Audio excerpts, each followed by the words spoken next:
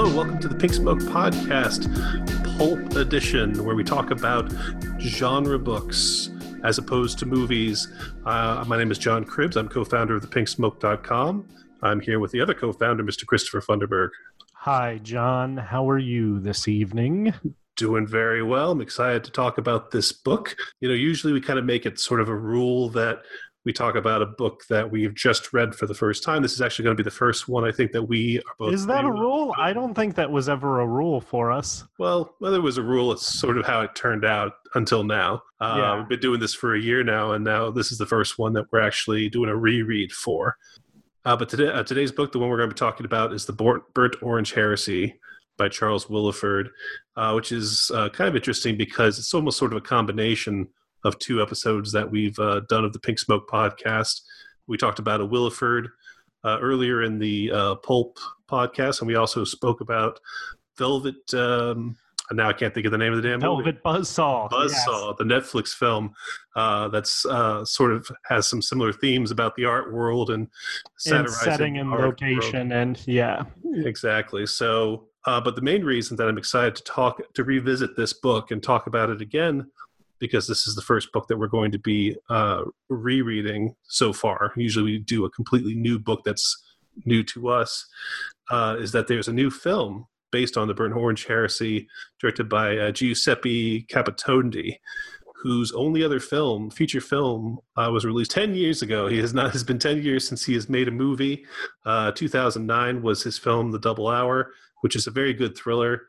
This is his first film since then, and it's an adaptation that has, I think, crossed a few different hands, gone over a few different desks. For a while, Neil LaBute was supposed to be making the movie, and so finally it was realized. So I saw it at the Toronto Film Festival. I really enjoyed it, so it made me really excited to revisit this book, and especially because Willeford is one of our favorite writers. Yeah, he's a shared favorite of me and you. So I think this is a good thing to do, a good thing to talk about. How do you want to do? Do you want to give a brief synopsis of the novel first, or do our aperitif pairings with it? Let's start, before we dig into it, with the aperitif, which Great. is the artwork that we choose that is a good match with this book to maybe check out before digging into it. Mine is the Vladimir Nabokov novel Pale Fire. Oh, great choice. Yes. Pale Fire, for those who don't know, is, wow, how do you even describe what it is? It is basically the semblance of a 999-line poem in 4 cantos by a poet named John Shade, which is given an intro and an outro and an exhaustive annotation by Shade's self-appointed editor named Charles Kimboat. And the poem itself is clearly a lament for Shade's suicided daughter, but Kimboat forces a connection between the artwork and his own insane perceptions of his life, including the deposed king of Zembla and an assassin dispatched to kill him. So it's Nabokov playing with the structure of someone who has taken an artwork and is just kind of forcing himself into that artwork, forcing his own interpretations into it, when clearly it has nothing to do with the intent of the artist himself, which is very much a theme of this book that we're going to be talking about. A lot of people know the very first line of the fake poem in the book, the Shade poem, which is, "I was the shadow of the waxwing slain by the false azure in the window pane," which is a beautiful opening. But just mentioning that false azure introduces color right away. And I think that, like, thematically, color, obviously, in the Burnt Orange Heresy becomes a big thing. Also, we'll get into that. Pale Fire and Burnt Orange Heresy, those are both, just the titles are a nice sort of paired together. They're not reflections of each other in some way, but they both evoke fire. And specifically the color of fire in both of them. Yeah, I'd be really shocked to hear that Willeford wasn't thinking about this novel when he wrote Burnt Orange Heresy. Yes, that seems fair, though I always wonder, we'll talk about it when we get into the book, what Willeford thinks of serious novels and serious writing and serious art, what Sure. his Yes, of relationship course. to that stuff is, which I think is a credit to this book, that it's ambiguous what he thinks. And in general, you and I are both big Williford fans, and we've read most of his work. Certainly almost all of his fiction. So it's not to say this book is unclear.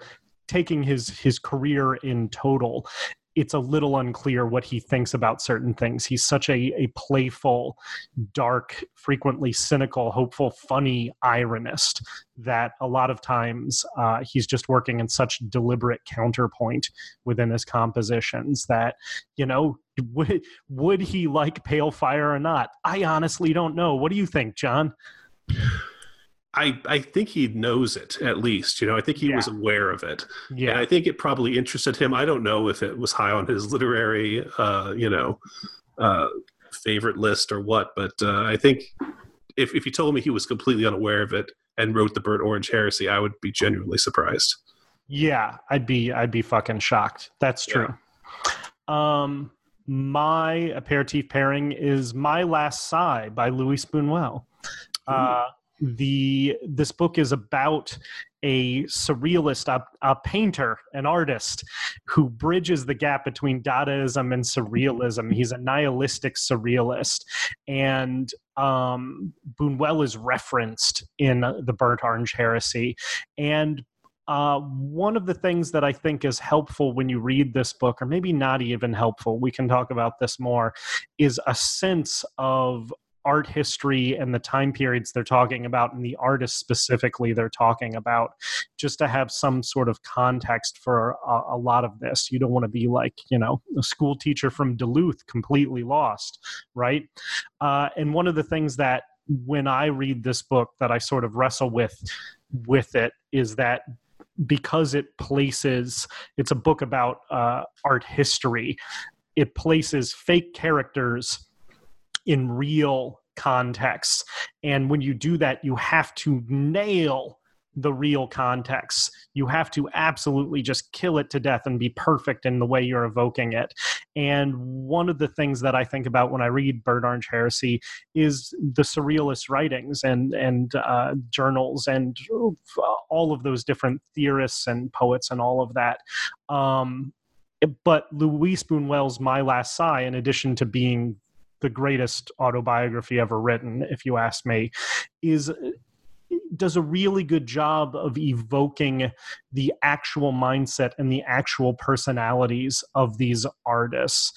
A lot of the surrealists and Dadaists were like put-on artists. A lot of them, think of Salvador Dali. He talked a load of shit to the press.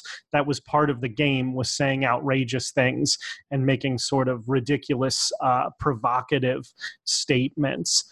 And so a lot of the mythology of surrealism is just that. It's a lot of myths, that self-built mythology around them, and specifically a pompous mythology that lampoons taking things seriously. They're constantly taking the piss out of things.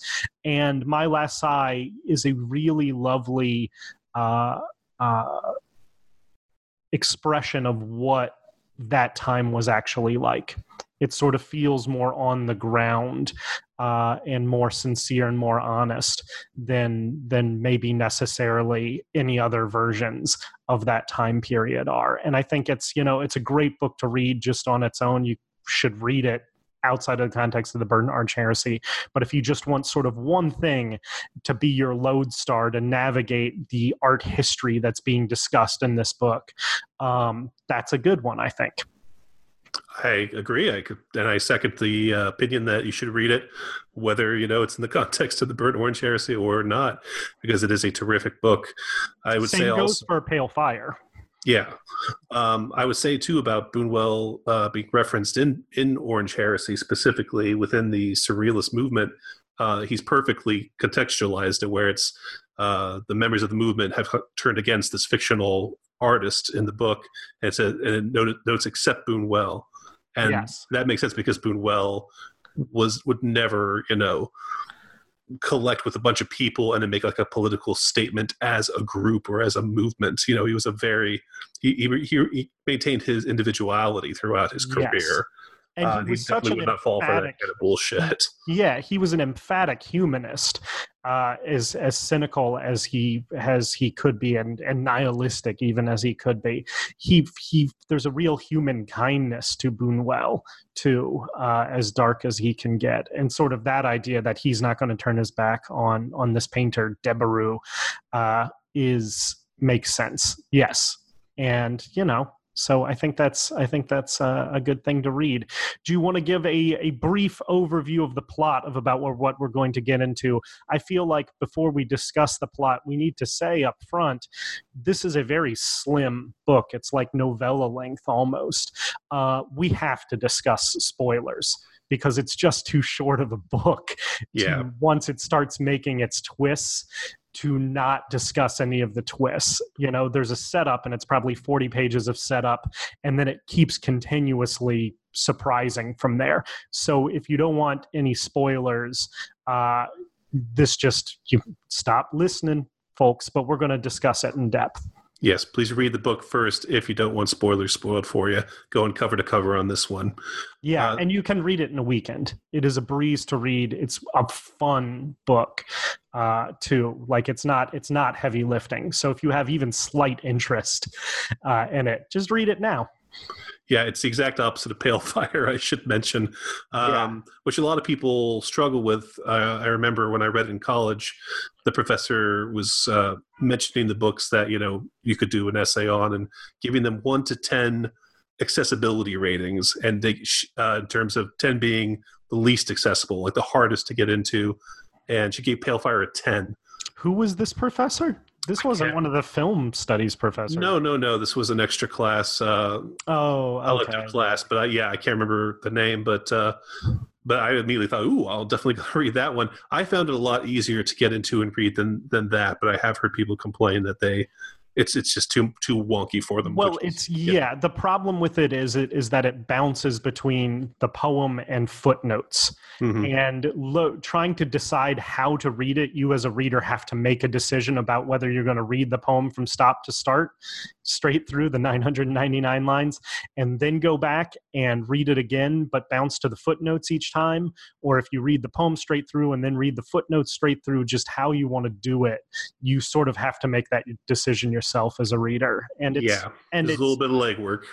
Yeah, and the book does not tell you how to make that decision. The book does not make it easy one way or the other. Yeah, but exact opposite for Orange Heresy. It's a very straightforward story set over a brief period of time, and it's narrated by James Figueres, who is a prominent or a rising art critic living in Florida, who gets a offer from a lawyer who has a very impressive art collection to interview one of the most reclusive modern artists, the aged, and his first name is gonna. I don't know Debarue's first name. Debarue. He's like Dali. You don't need the first name. Yeah, so Debarue is the name of the guy, a French modern artist who is famous for doing basically one-man show years and years ago before World War II. And his work since then has only been seen by 4 different critics who have been allowed private access to it and have done articles about them. So he literally is the most inaccessible artist, but one of the most revered. So this lawyer, Cassidy, has managed to convince Debarue to move from Europe to Florida, and no, he doesn't convince him. It's Debarue. He's convinced him to let him help him, basically, to set him up in this private hut somewhere in Florida, secret place where no one knows where he is. So he basically approaches Figueres and says, if you want to interview this guy, I will tell you where he is. You can go down there, you can convince him to give you an interview. It'd be the first interview with him in so many years. You obviously would be a huge rise in his career. But he says, the thing you got to do for me, though, is get one of his paintings for me. Yeah, and Cassidy is an art collector, but he's also a lawyer, and he's been contracted by Debaroux's like French legal group to help Debarou immigrate. And one of the things he does is like sets him up with a pseudonym, Eugene V. Debs, who Debaroux's never heard of, and also makes him a student working correspondence courses. So he's there. This 90-year-old man is there. Or how old is he? 82? How old is Debarou? Up there, yeah. Yeah, he's there as a student. He's on a student visa living in Florida by himself somewhere. And there's like Cassidy's like paying off some kid to do the correspondence courses for him. And that is the setup. And that's why Cassidy knows where Debarou is. And he's also given Debarou a bunch of new materials. Part of the tantalizing setup as Debarou is that his villa in France burned down several years ago, and all of his art, which was only seen by these four critics, has all been lost. So he's now there in America.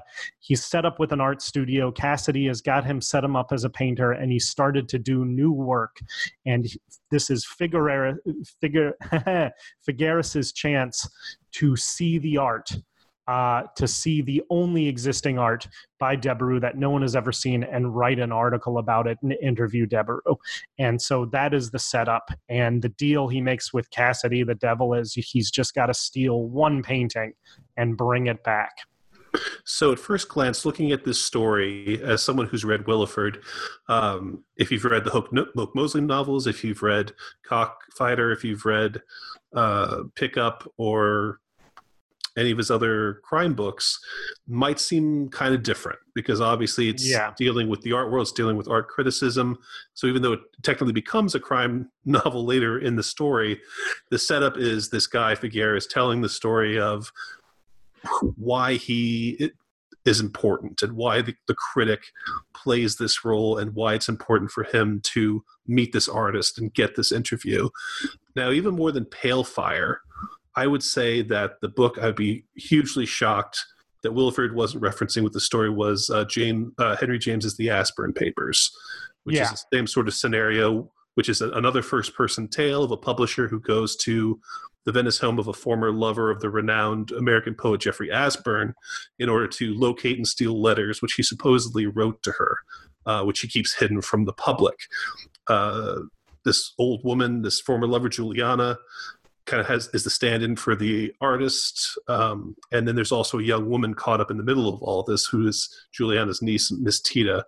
And in Burnt Orange Heresy, Figueres has a love interest as well, this young woman who ends up getting caught up in his schemes. Berenice. Yes. So I love this book specifically because, as you know, I love what I call the absent artist subgenre, which is specifically about a non-artist, a self-proclaimed non-artist, but who works within the art world somehow, either being influenced by an artwork or trying to take advantage of an artwork for his own purposes. And I think that Aspirin Papers is a critic, a collector, academic. Or a restorer, somebody who is, as I think Figueres describes himself in this, a craftsman, not an artist.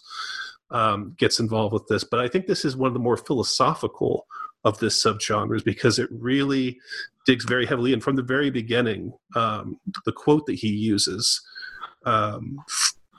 which is, "Nothing exists. If anything exists, it is incomprehensible. If anything wasn't comprehensible, it would be incommunicable," which is from Gorgias, the 5th century sophist. And he uses those also as the chapter headings. So immediately what Williford sets up with this story is why art matters and what the substance of art is. Is art, something that we all engage in, and that we all, the kind of expected thing where we go to a museum and we look at this art and we engage with this art? Or is it something more abstract, the way that Figueres explains that it is? Or he says art can only be appreciated if you have someone who really understands it, an expert explain it to you, who can use references and understand the background and make you appreciate it for what it is. He specifically says that he is doesn't believe in the autotelic, right? That he doesn't believe in a work that's complete by itself without reference. That that you it just needs a look at biography.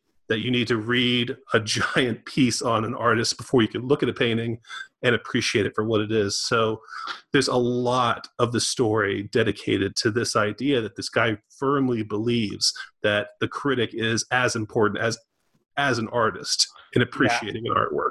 But it's also interesting too. It reminded me of the Kundera quote that I go to a lot of, that nothing is more necessary for the survival of great art than great criticism. But also at the beginning of this book is about it was written in 1971, and it's about the emerging Florida, Gold Coast, Miami art scene, right?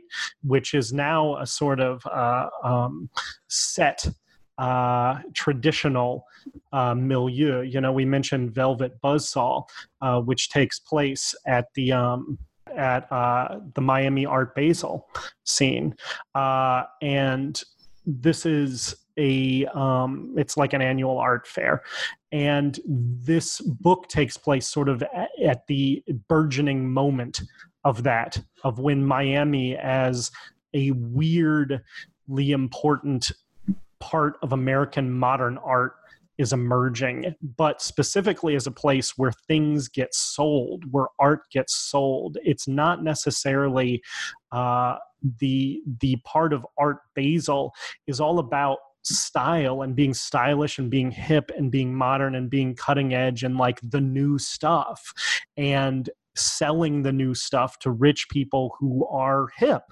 That's a big part of the idea, and Figueres navigating that world and finding his role as a critic, as a serious thinker and somebody who contributes and thinks seriously about art within a very commercialized milieu.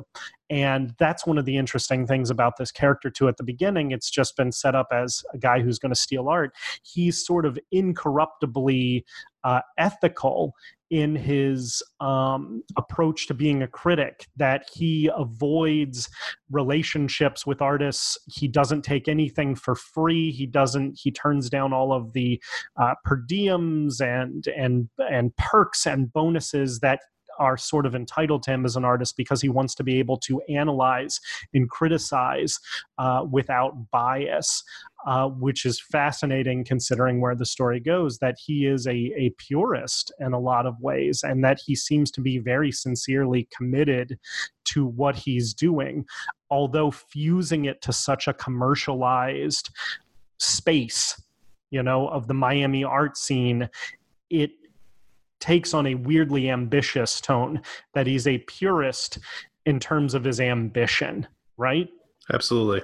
And I think it's a fascinating character just from the start. And I think that's one of the things that's really special about this book, especially when you compare it to something like Velvet Buzzsaw, or to go back to Neil LaBute, to Your Friends and Neighbors, where critics exist and modern artists exist in a lot of art just to be hammered for being pretentious jackasses. Like, if you have modern art in your pop movie and your pop novel, 9 times out of 10, it's just to look how ridiculous this is. My kid could have painted that. And hear this completely pretentious explanation for why this is actually good, this crap that looks like finger paint, and taking shots at it, and that's not precisely what Velvet Buzzsaw does, but it's part of it.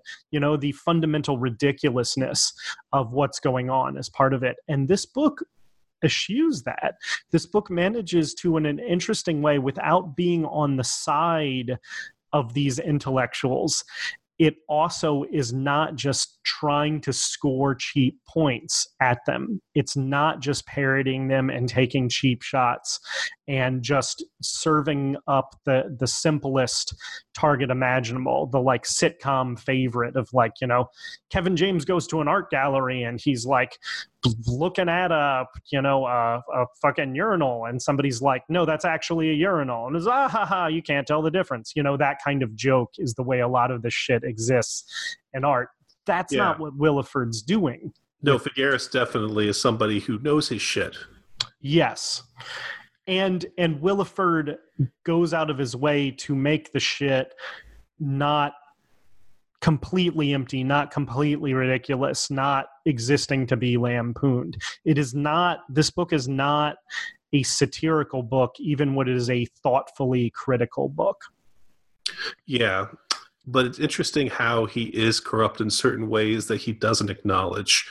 One of no the first question. Things, well, obviously it becomes more obvious as we go along. But just as an example, when he first ends up meeting Debarue cites his article that he wrote about a California artist who was an abstract artist. He enjoyed doing, kind of more surrealist stuff, but to make money, he would have to paint portraits of rich people, and he hated having to do it. So as sort of revenge, he would paint a fly on the person, which is a trompe-l'oeil, a symbolism. Trompe-l'oeil symbolism of sin without redemption. Basically, he is dooming the subject to hell, just as his own little joke. And Figueres has written this article about him that he doesn't consider, one of his more important works. The idea is he paints a portrait and then he paints a photorealistic fly that appears to be sitting on the portrait, right? Yes, that it's supposed to look like an actual fly, that if you look at it, you reach out and you go to hit the fly, not realizing it's part of the painting. Right.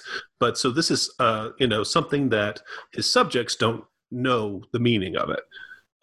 Artists know it, but they don't mention it to anybody because they don't want him to get in trouble. And Figueres has basically revealed this in his article. He mentions that he thinks it's important for people to understand why these portraits are so boring and why he clearly isn't invested in them. So he has to give this anecdote about him adding the fly.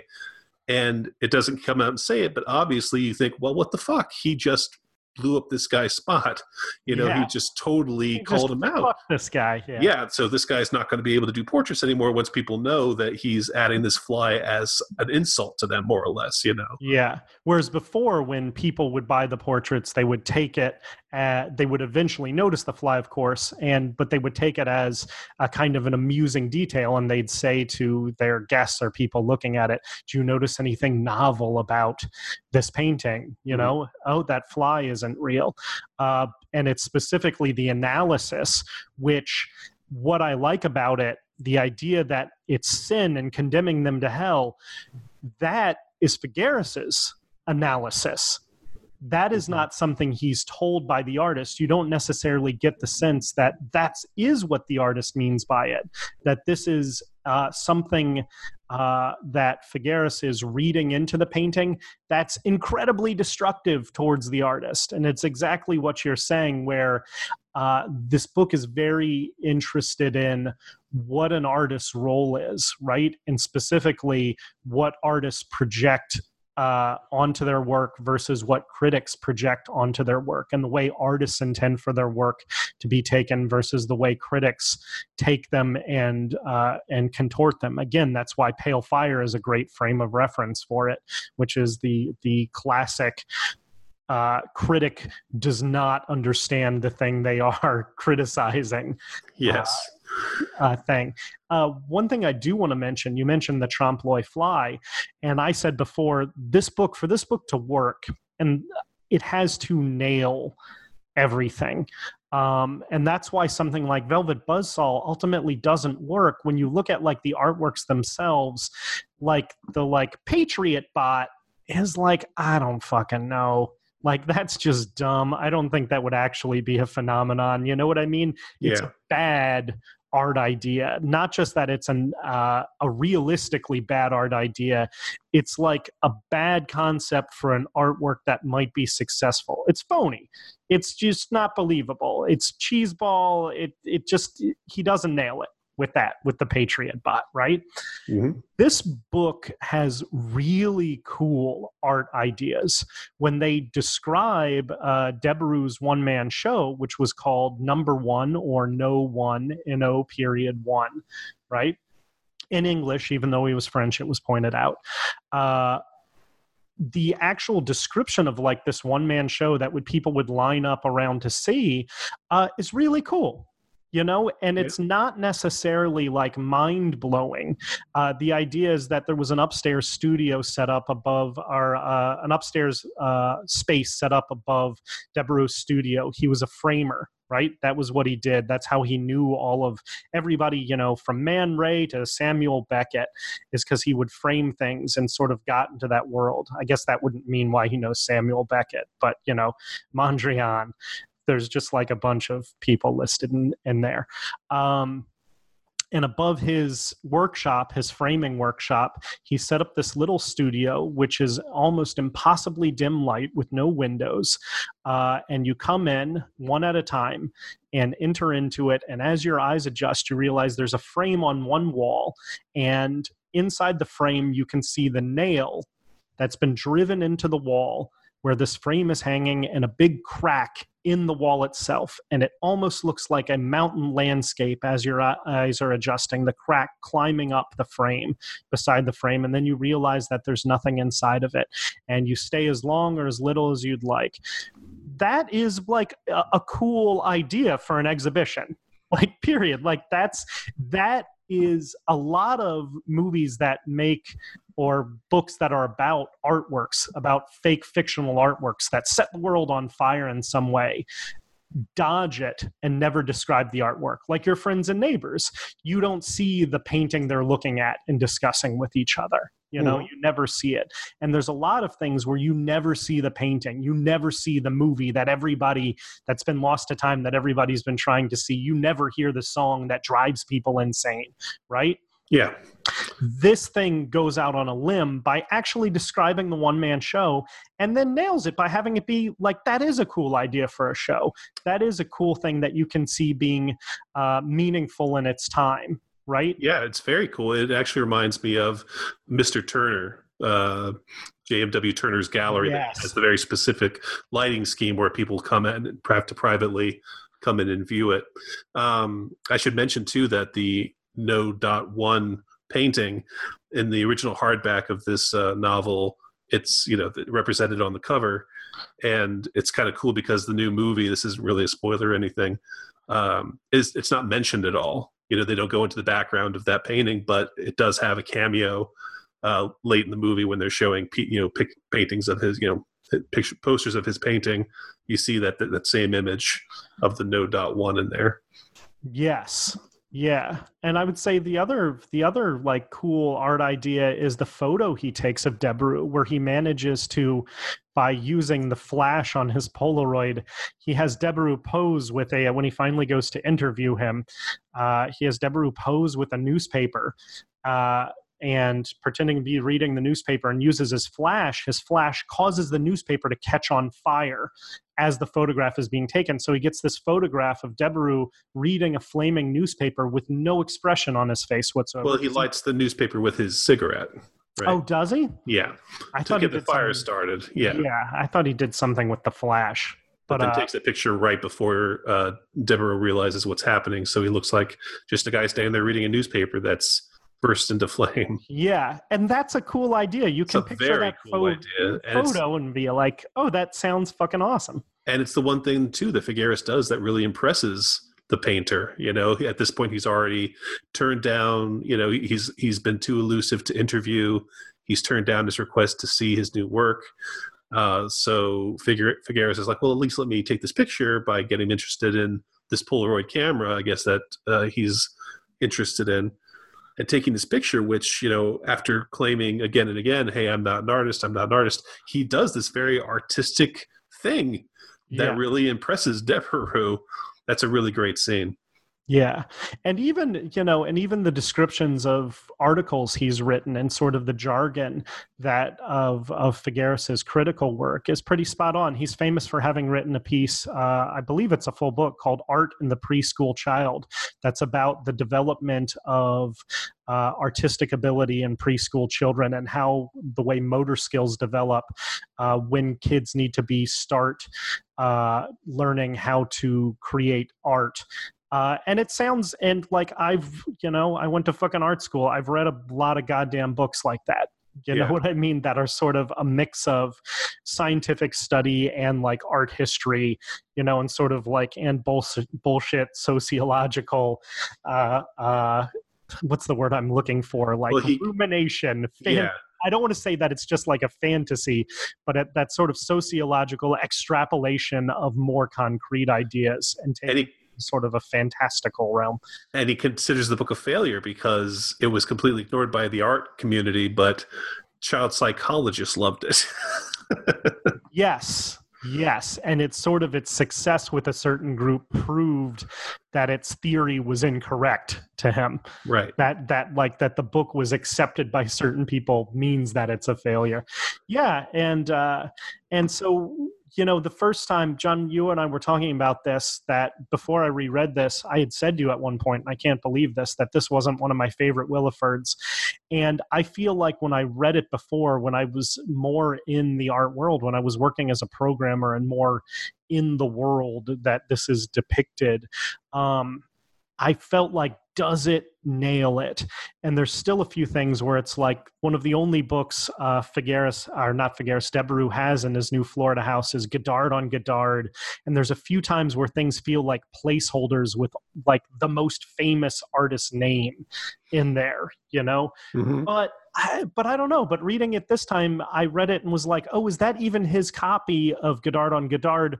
Or is that something that Cassidy bought for him when he was like filling up this house with crap so that Debarau could live there? You know, It's not clear to me this time. It's clear to me that there's a worn copy of Heidi that's Debarau's, you know, which is a great detail, because that's the kind of thing in the book that the surrealists actually love. If you read My Last Sigh, you'll realize that like the art that's really affecting to like Buñuel isn't necessarily difficult modernist art like that.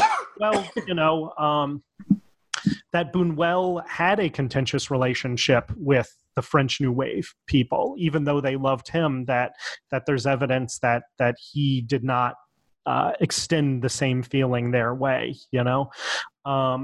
So I think that's, this time reading it, it really felt like if it's not perfect, it's amazing how close it gets. You know, and I think by it not being perfect, there's something about it that feels very like it didn't matter. But I think it gets incredibly close. I think it's an interesting comparison to something like Midsommar, which feels like it was made by fucking graduate students. You know, it just reminded me of being back in art school so much. Both the people on screen, but also the film itself, you know, and this book has a nice distance from what it's talking about that I think works to its advantage, that Williford feels outside of all of this world entirely, which is appealing now. And he's outside of it. And again, paired with, he's not just being critical of it. Yeah, there are some ambiguities of character that I imagine could be deal breakers for some readers. With Debarau especially, I mean, beyond his personal library, just the way that he seems at the same time completely ahead of Figueres in their first meeting, you know, and has the complete control of the conversation. It just seems like a guy like you're not going to get him, you know, like he is just going to be in front of you no matter what. But at the same time, you know, kind of giving him these kind of pure, almost childlike attributes, like, well, that's the first twist, is what he's actually like. Yeah, like wanting to go down to the drive-in to see movies every night, to see Bowery Boys pictures, to see Bowery Boys and cartoons, and to buy a snow cone, and loving TV dinners, right? Yeah, exactly. But this is why I love this book, is I think its depiction of him is perfect. Mm-hmm. Is absolutely perfect. And the idea that he's this legendary figure, right? And then you meet him and he's like more like a regular guy. And what it reminded me of is so much reminded me of, I had a friend, he's still a friend of mine, but he worked for Jean-Claude and Christo when they were, he was a documentarian or worked for a production company when Albert Maysles was making a documentary about the gates being put up in Central Park, right? And so this friend of ours, Eric Frender, got to spend a lot of time with Jean-Claude and Christo, right? Mm-hmm. Famous. They are like they're these environmental landscape artists known for like valley curtain and running fence and the umbrellas. They do these massive landscape spanning abstract pieces of art, and they're sort of like the kind of artists that symbolize if you don't like art that you feel like is pretentious crap, you will hate this stuff. Right? If you're the kind of person who's like, I don't get it, it's just a giant piece of fabric, like they just wrapped up those walkways, their art will drive you crazy, right? But it's also like beautiful and interesting. Well, one of the things that I was so shocked to hear from Eric was they're putting up the gates in Central Park, right? Where do they go for lunch every day? Do you know this? McDonald's. Hooters. There's a Hooters. It was on 57th Street, right by Central Park. And they would go over because they love the Hooters chicken wings. Jean-Claude and Christo. That's what they wanted to eat, was Hooters chicken wings. And it just feels like they're legendary older artists. You know what I mean? Like they've got to be in their 70s by now. I believe Jean-Claude actually died a while ago. Probably like 10 years ago now, I think she died. But Christo's got to be in his 80s. And they loved Hooters. And there was a lot of Christo in Williford's depiction of Debarue, to me. Yeah. He's got the T-shirt with the alligator on. Exactly. Got the polo shirt.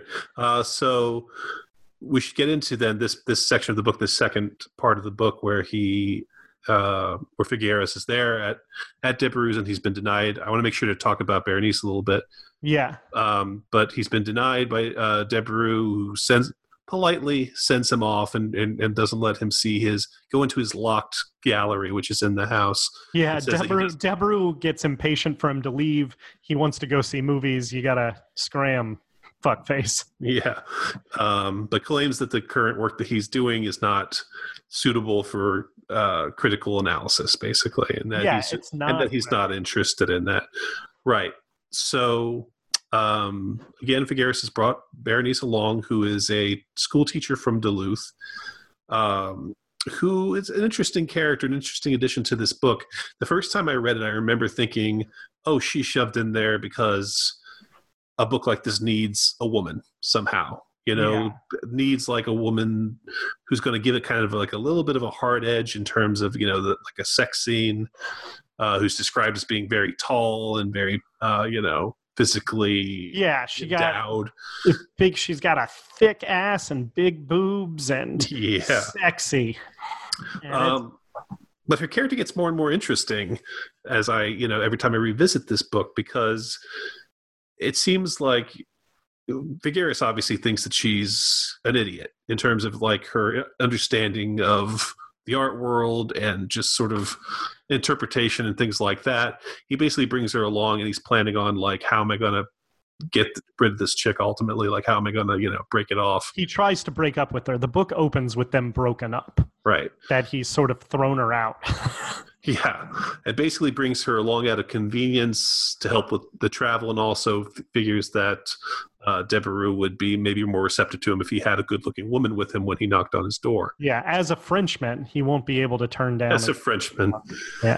But Berenice, I think obviously Williford intends her to be sort of the most pure character in this story in terms of just that when we spend all this time in Figueres' mind and through his narration, and he is justifying what he's doing, and maybe he's a little self-delusional as he takes more and more steps towards criminal activity, she's the one who's going to say, what have you done? This is unacceptable. This is unbelievable that you've done this. She's the character who's going to basically represent that. The movie, and again, I won't spoil anything, but has to do a few interesting character twists and turns to make her kind of relevant to a more modern setting. But being at this particular time, coming in the end of the 60s, the early 70s, Berenice, is objectified by Figueres, and even Deborah is a little bit rude to her, saying, she has good, a good childbearing body. Yeah. And mentions to her TV dinners are even better invention for wives than television. Well, doesn't she specifically ask if she can see the paintings? Because Deborah says no, Figueres can't see them. Jaime can't see Jaimes can't see the paintings, and she says, well, maybe I could see them. And his response is like, you have great childbearing hips, you're gonna have a ton of babies. Yeah, it's basically what he responds to that, which is pretty cold. Yes. No, it's not a book that's particularly nice to her. And she's somebody, again, one of the things that Willeford, like Nabokov, is so good at doing is keeping us in a character's mind, but reminding us without hammering it, but still having it be shocking, of the split between what's happening in reality and what happens in this guy's mind, the unreliable narrator. And she has a tendency to bring that out, where he thinks he's being clever, but she understands perfectly what he's trying to do. Yes, exactly. He thinks he's saying something complicated, and she asks a question that cuts through right to the heart of it.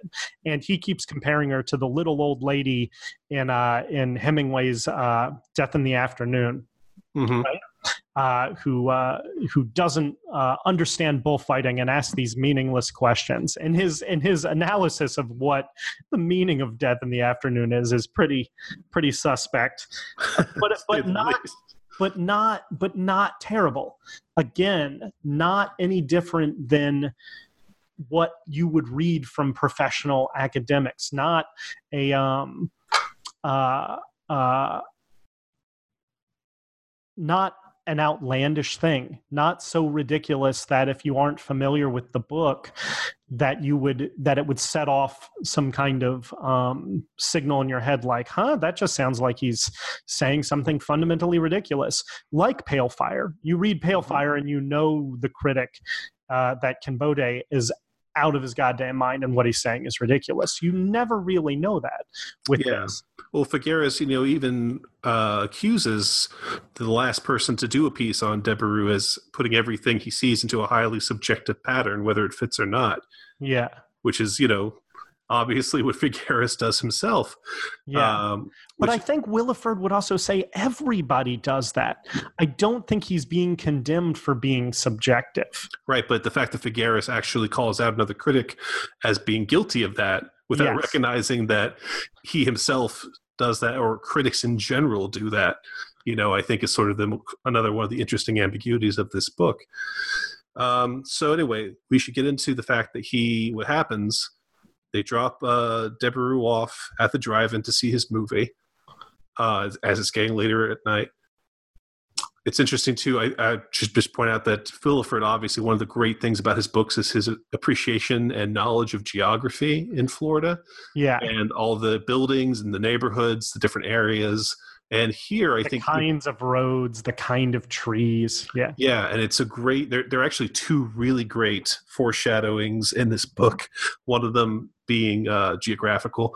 The first one, obviously, when he's talking about Berenice applying her makeup and saying that there was too much orange in her lipstick, but perhaps the slight imperfection was the needed touch that made her lovely as a whole, which sets up what's going to happen at the end. And is also such like a perfect critic way of thing, what I mean? Of course, That's the kind of thing a critic would say, and they really would. That's like a cliche. That's like a critical cliche at this point. Absolutely. But the geographical foreshadowing is that when they go to Debarue's home, he misses it at first and has to turn around at the drive-in. And so you have this giant, big, empty screen in front of him. And what is it? A giant screen, but a big, empty canvas, right, without anything on it. Yeah. That sets up what happens because they drop him off at the movies. He decides he's going to go back, break into the house. Yes, he sees where Debarue leaves his keys. Right. So he realizes he can just go back and get the keys. He's just going to get the key. He's going to get into the gallery. He's going to get this painting for Cassidy. At the same time, have full access to all of Debarue's artwork for himself, take pictures, whatever he needs to do, but has a nice big window where he can just go in there and do the thing. Now, again, this is one Not of a literal window, a window of time. a window of time, right? Yes. Another ambiguity with Devereaux here is it almost seems crazy that he wouldn't suspect that Figueres would turn right back around and break into his house after he makes Oh, really? You think so? I always think about it because it's such a big show of, hey, drive me down to the movies and drop me off. I'm going to be there for, for 3 movies and for a few cartoons. And I'm going to have headphones on. Almost everything he says sets up like, I will definitely not be at my house. Yeah. It's just something to think about. I don't know if that's, on purpose or not. But at any rate, Figueres, against the protestations of Berenice, heads back to the house, drops her off, just off the side of the road, gets into the house. Has her playing guard at the end of the driveway. She's right. running if she sees Devereaux coming back. Right. Gets into the house, gets into the gallery, and is stunned to find all the canvases are blank. There's nothing on any of them. The art supplies are untouched. There's Nothing like a desk set up. There's a neat stack of magazines. There's some books. There's just stack after stack in this white room under fluorescent light, this windowless room of nothing. Mm-hmm. And his immediate interpretation, and I guess this is something that, we can all sit back and think about and try to decide if he's right or not, is that Devereaux never painted a painting in his life. Yes. That he literally has the mentality of a painter, of an artist, that he has the desire to be an artist, but that he literally goes to this room in the morning, sits on a stool, and for 4 hours just stares at this blank canvas, not having any idea what he wants to paint. And that everything that's been written about him has been a fraud. That people have not actually seen his paintings, that they have just manufactured these ideas about him, and that he, in fact, has never done anything. But it's this great idea where he says, oh no, Devereaux is a slave to hope, that he hopes each day an idea will come to him, that he hopes each day the inspiration will be there, that he believes that Devereaux really does go and work for 4 hours each day, which means just sitting at that desk trying to wait for it to happen. And for me, as somebody who creates art, this is a really tragically beautiful idea. This scene is like the knockout scene in the book to me. When he gets in there and there's nothing in there, all of Williford's descriptions, the amassing of details, Figueres' reaction, Williford's own language, it's just so phenomenal. I think it's this sequence is as good as anything Williford ever wrote. Oh, absolutely. It's incredible. And it's heartbreaking. I feel so much like Devereaux when I read that. I feel so much like just the art you can't even make. Yeah. So there's that, and there's that understanding, and then there's also Figueres kind of doing these mental gymnastics to convince himself that, well, if that's the case, there's no reason that I could not paint a painting and credit it to Devereaux and write about that painting, because it goes back to that painting to Cassidy. Give it to Cassidy, because it all goes back to that opening quote, right? Nothing exists. He's now completely convinced that everything that he's ever written about, it becomes a matter of context over substance. Art literally doesn't exist without the critic. Right, literally doesn't exist because all he can do is write about something that does not exist, but he can bring it to life by writing about it. He can make it an actual thing, and that there is a cool artistry in creating artwork out of nothing. Yeah. But again, I don't think Williford means this as aren't critics deluded? Isn't this dumb? He's not trying to score cheap points. There's a real artistic existential panic to this of it's definitely unquestionably true that criticism is a necessary part of art, and that critics transmit in some way the meaning and value of your art to audiences, that they do, and that criticism is really important in that way. And maybe the art doesn't even fucking matter. I think he has a tragic existential panic about that idea. I don't think Williford's idea is oh, look at these idiot critics thinking they're more important than they are. It's, goddamn, what if the art I make, Charles Welfare, just doesn't fucking matter? What if it literally doesn't fucking matter, and that the critic could do their job even without me? Yes. And at the same time, because it is literally a decision to create something out of nothing and to perpetuate this fraud by pretending that everything he's ever heard or studied or researched about this painter who never was a painter is valid, and that he can actually take it and use it and make it mean something. So it's this kind of desperation on his part that's interesting, this kind of criminal enterprise that he suddenly decides upon. But you're right, it's interesting that it's like Pale Fire, like you said, where he's finding interesting parallels and connections, and those parallels and connections, while not accurate, create another art form that's interesting.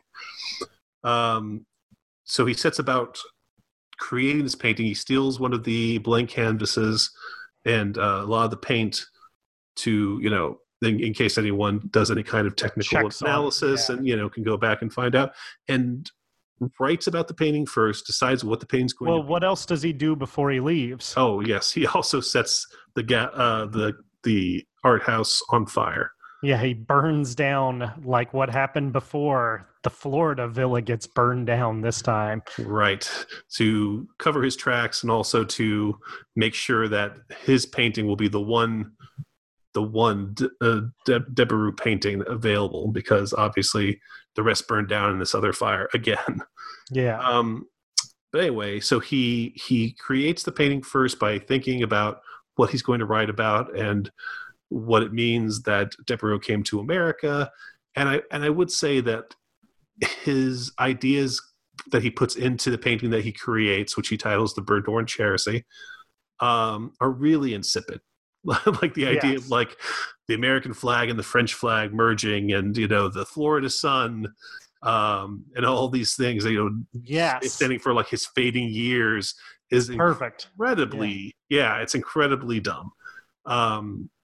And I don't think it's taking easy shots or anything. I just think that that's the kind of like constructive mind at work, not the he's not an artist. He's not an artist, exactly. He's a critic. So Debarau's one-man show sounds really fascinating.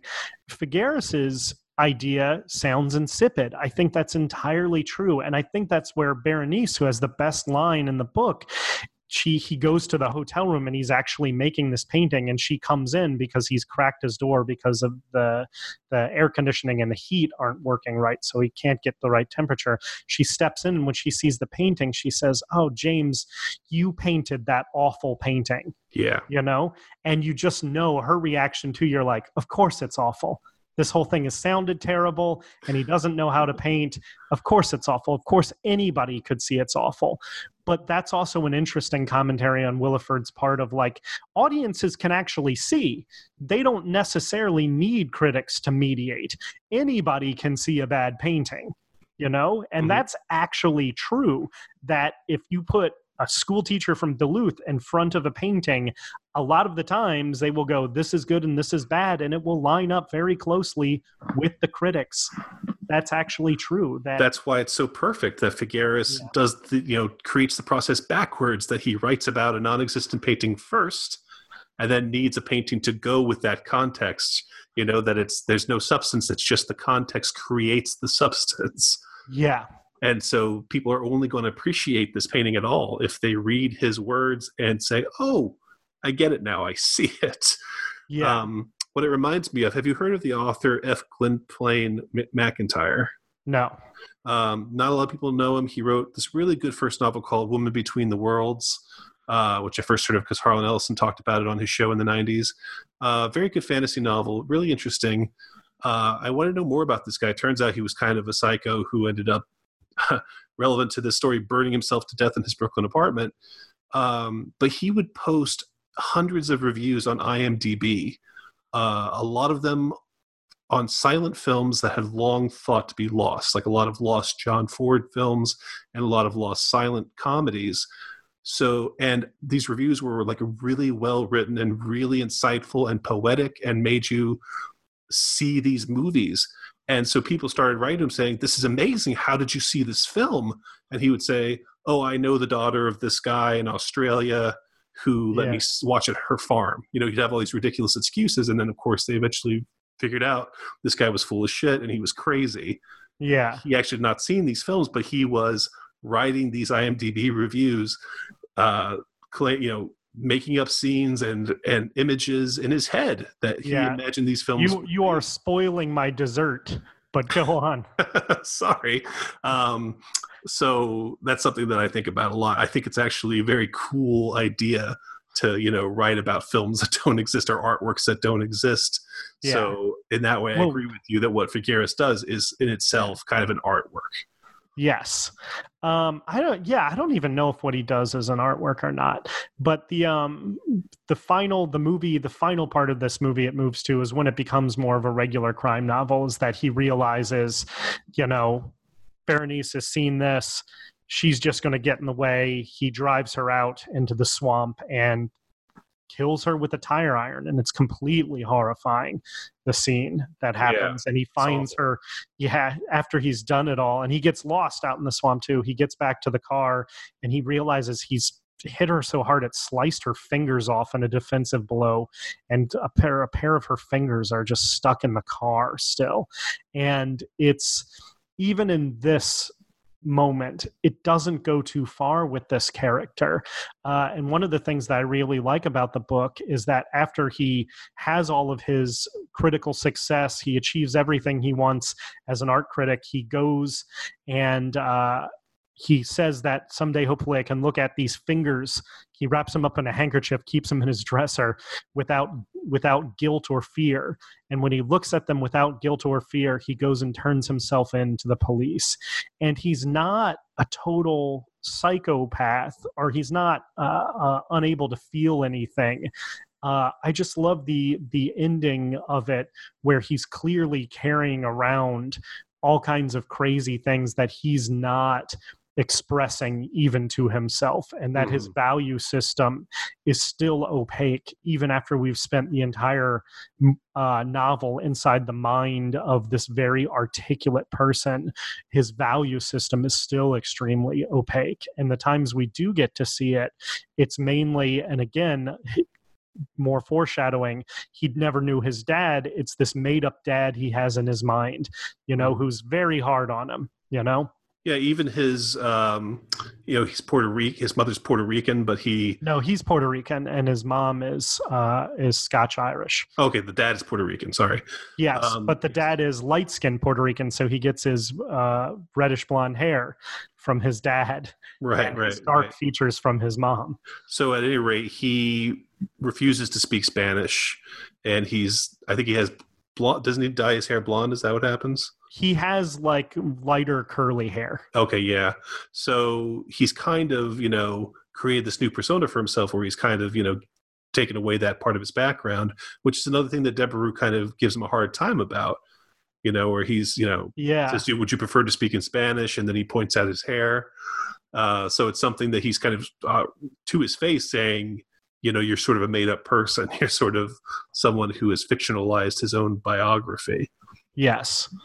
But again, I feel like everybody does that. Everybody invents themselves. Debarau himself, of course, does that. Of course. Yeah. Debarau's biography is entirely fictionalized. Or maybe, I like that Figueres is certain that the other paintings never existed. But of course we're not. The book doesn't say that in third-person omniscient voice ever. Yeah. I'm excited for you to see the movie, because they take a completely different take on it.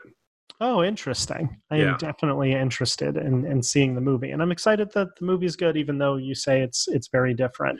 Well, I would say that just real quick, obviously to kind of make it the kind of movie it is, that they turned it into a European thriller. So they kind of lose the Williford element kind of immediately. But if you've seen The Double Hour, it's almost an extension of that film.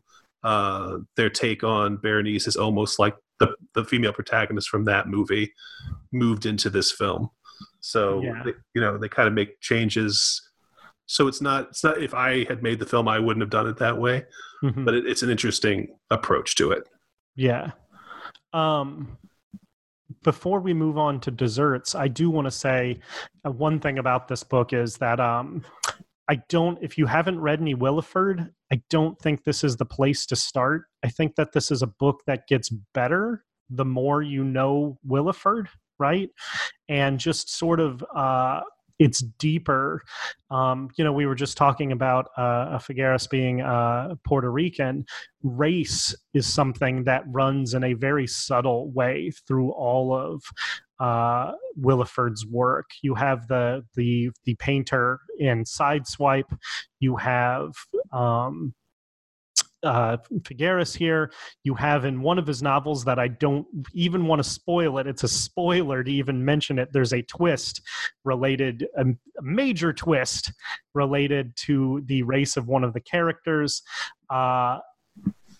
This is something that runs through his work in a subtle way. Even in Sideswipe, it's a lot of it.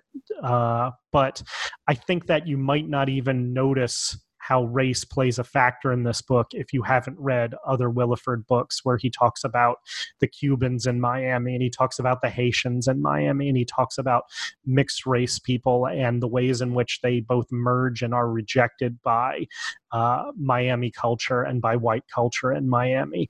And I think it's a subtle thing in this book, but if you've read his other work, it definitely stands out in that way with it. And also his ideas on art, in Understudy for Death, we talked about the short story writer that the main character writes.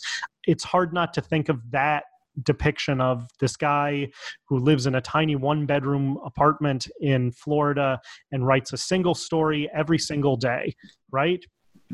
And each week, one of the 5 he writes will maybe be good enough to publish. And once a month, he might write something that's okay. That's okay. And he never writes anything good, but every day he goes and writes. And that's what his life is as an artist. And he's contrasted in the novel to a guy who has been working on a play for years and hasn't been able to write it, hasn't been able to finish it. Exactly. That just keeps ballooning up to ludicrous size and getting torn back down and reconnoitered and all of that sort of thing. Yeah.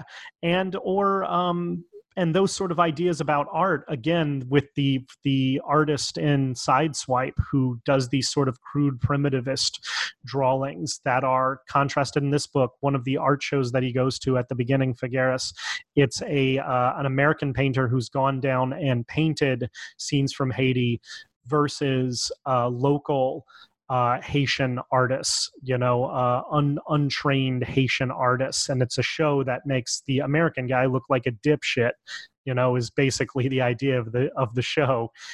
Even though the American guy doesn't understand that his, trained scholarly depiction of these scenes is going to look completely phony in comparison to the Haitian artwork. But again, Figueres points out that the Haitian artwork is not that fucking great on its own either, that most of it is eminently forgettable on its own. And so Williford's idea about what it means to be a real artist, right? And again, in Sideswipe, the Haitian artist who is not very talented is compared with this old man who's joined the same criminal gang as him, who used to paint the sort of racing stripes on the cars on the assembly line in Detroit, and he can paint a perfectly straight line, and everybody is blown away by it. The artist is blown away by his ability to paint a perfectly straight line with one brushstroke every single time. And that's an amazing scene in that book. And it's a nice echo too of mentioning in Burnt Orange Heresy, the man who couldn't, they say he couldn't draw a straight line in the sand with a stick, and yet he became a successful architect. Yes, exactly. What do we mean by somebody being a real artist is something that Williford clearly turns over in his mind a lot. And, I do believe in artworks being totalities into themselves, so I don't talk a lot about biography, but it's interesting to think of Williford, who didn't have as big success in life until he was in his 60s when the Miami Blues hit and became like a big hit and spawned a whole series. He was late in life. And I am sure, and he wrote a lot of little novels that had a certain amount of success that were like mass market prime paperbacks that he didn't get paid much money to write. And he taught at a community college and did not seem to really love his students down there. And so when you talk about real or fake artists in these books, what's a real artist? What's a phony? What's a pretender? What's a truthful artist? What's a sincere artist? I'm not sure he classifies himself with the truthful ones.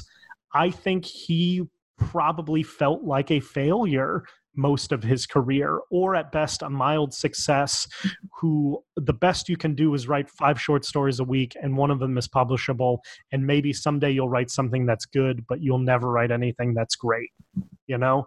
But is that truer than the guy who works really hard to perfect a great artwork, who sits there in his office day after day waiting for that one great idea? You know, is he actually the more true artist?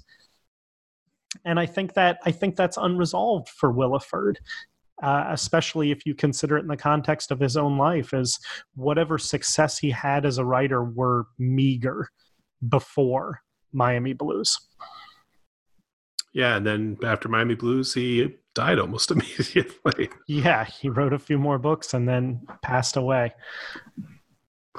Yeah, so this is a fantastic book, but I agree with you that I would A+. recommend This book is so fucking good. I would recommend it as the first Willeford to dig into, but it's one you definitely got to get around to. Yeah, if it's like the third one you read, you'll be good. Oh, and another web thinking about race, I didn't even mention The Black Mass of Brother Springer, which is a great similar thing where it's like, how is truth created? Where it's essentially about a con artist who is trying to help a black church organize a boycott in the civil rights era. And he's a con artist, but he starts doing real work. And that is the same thing here, where the idea generates the reality as much as anything, where the sort of critical con artist idea is creating reality around him. And how much does it matter that he doesn't intend to do good? You know, that he doesn't intend to actually help the people, that his plan is to rip them off and fuck the hot ones and get the hell out of there, you know, when it actually starts working.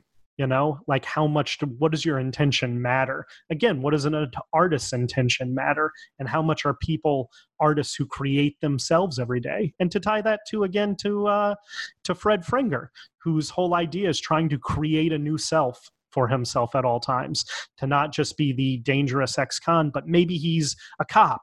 He's inventing that life for himself. Mm-hmm. Yeah, Debreu says in this book, the artist alone is the final judge of his work, Monsieur Figueres. And I think that Willeford wants to say, is that true? You know? Yeah. Yes, especially because it ends up being, is he an artist? Has he actually painted anything? What is his final judgment if he's never created any art? Right. It's a great book. It's a great book. Great writer, great book. After feasting on this book, Chris, what dessert would you recommend? I recommend Stanislaw Lem's A Perfect Vacuum. Oh, excellent. This is his collection of fictitious criticism of non-existent books. He makes up books and then writes critical reviews of them in different styles. Including he writes as himself as Stanislaw Lem a review of Perfect Vacuum itself as the intro, but he also he essentially creates these fake novels and then puts on the personas of different critics writing for different kinds of journals and academic research or what have you, to then review them. And it's really fun and funny. It's not as famous as Pale Fire. In my mind, I always think of it as being the better version of Pale Fire in some ways. Interesting. That I like Pale Fire a lot, but I think that it gets... Nabokov loves like ridiculousness. And I think it gets just too ridiculous at times. And this one avoids being completely ridiculous. This book is deadpan, straight-faced, completely poker-faced take on all of this. You read this and it does not read like a put on at all. It reads like actual critical reviews of these things. It's deeply fascinating and just has a multitude of stuff in it. And I think you can see easily how it ties into the Burnt Orange Heresy. I don't even think that needs explication at this point. It's funny that you say considered a better version of Pale Fire. I always kind of think of it as like a step forward from, the whole Kilgore Trout thing from Kurt Vonnegut's novels. Oh, yeah. Where he'd have these, make up these phony plots for these Z-grade science fiction pulp novels by the author Kilgore Trout. There's obviously a play on the name Theodore Sturgeon. Yes. That makes a lot of sense. But we gotta. That's a great. But we gotta get Lem on this show sometime soon. Talk some Stanislaw Lem. He's a great favorite of mine as well. One of my favorites. And we haven't talked enough sci-fi, if you ask me. I agree. My pick is a lot more superficial in terms of just comparing plots. It's The Ninth Gate by Roman Polanski, based on Arturo Perez Reverte's The Club du Mot, 1993 novel. Yeah, which is good. It is very good, and the book itself would be a good comparison to Burnt Orange Heresy because the main character is someone who is an expert in books, expert in publication, and goes around collecting books for clients, rich clients, who want very specific things, but he also loves the swashbuckling books. He loves the Dumont. He loves the Raphael. Oh my God, Sabatini's. He loves these books, and so really looks down on anyone else who even tries to keep up with him in terms of just analyzing these works and the history of these works and everything like that. But what Polanski took specifically from it was he's hired by a rich guy to locate this. There's only 9 books in existence. It's this book by a heretic who was burned at the stake in the 16th century, which supposedly has the power to open the gates of hell. And so obviously in the movie, Frank Langella plays the rich guy, is sort of the stand-in for the Cassidy character in Burnt Orange Heresy. Although I was thinking reading Burnt Orange Heresy this time that Langella would be a great casting for Debarau these days. I think he would be a really good choice. But fits that sort of mold, again, of the absent artist and finding this artwork that affects people in different ways, and also you're as a non-artist, as the main character in this is, as a book collector, what his relationship to the artwork is. So that's what I would say would be a good comparison with this book. Yeah, and it's as you mentioned, it's one of the great absent artist movies, and it's interesting because possibly the greatest. Yeah, because Burnt Orange Heresy isn't an absent artist; it's an absent art movie. Yes. I had absent art written down. You're absolutely right. And this is just... Well, I guess the twist is that it's an absent art movie. Book. Yes. Yeah. Yeah. And and it in its own way, it opens the gates to hell. Yeah, but I'm happy we got to talk about this book. I feel like, we rushed through it somehow, even though we've been talking, for an hour and a half already about it. It's amazing. It's only 150 pages long, but there really is so much to talk about. It's perfect. There's no fat on it. It doesn't waste any time. It doesn't, it's just so streamlined too that it doesn't feel like he's burning words in it in any way. And it doesn't feel a need to set up some additional conflict with Cassidy to raise the stakes, where Cassidy looks at it and is like, this painting isn't real or whatever. It just really understands what's interesting about this story and doesn't spend one word on anything else. Absolutely agree. Dynamite. And the new movie is very, very good. I can imagine I was somewhat disappointed in some of the changes it made, but I think just the change of setting and the change of, the different time that it's set in, I think it all makes sense, and I think they were all smart choices. So I also highly recommend the movie when that eventually pops up in theaters. Yeah, and I recommend Double Hour as well, his other theatrical release, which is an incredibly solid little thriller that takes a few sort of mind-bending turns at times without going completely off the rails. Yeah, without being like overly showy or clever, I think. Yes. Yeah. Yes, that it's not. It doesn't. That's why it doesn't. Yeah, it doesn't get too cute. Ever. No, definitely not. Thanks, everybody. We'll be back next month with our horror pulp pick, which is going to be Feral by Bertrand Ruchet. It's a good killer cat book that we're going to be reading with recurring guest Wendy Mays of Wendy Mays of Pet Cemetery. So we're excited for that. And for our movie podcast, we're going to be we're also excited. We're going to have S.A. Bradley from Hellbent for Horror joining us, and we're going to be talking about some of our favorite horror movies of this decade, 2010 to 2019. It's going to be great. It's October. Fun and epic. October's always fun to talk about. It's going to be spooktacular. It's going to be goblin-any. I don't know. I couldn't turn that into one. It's going to be L-acious. It's going to be October. John, have a good night. You too, Chris.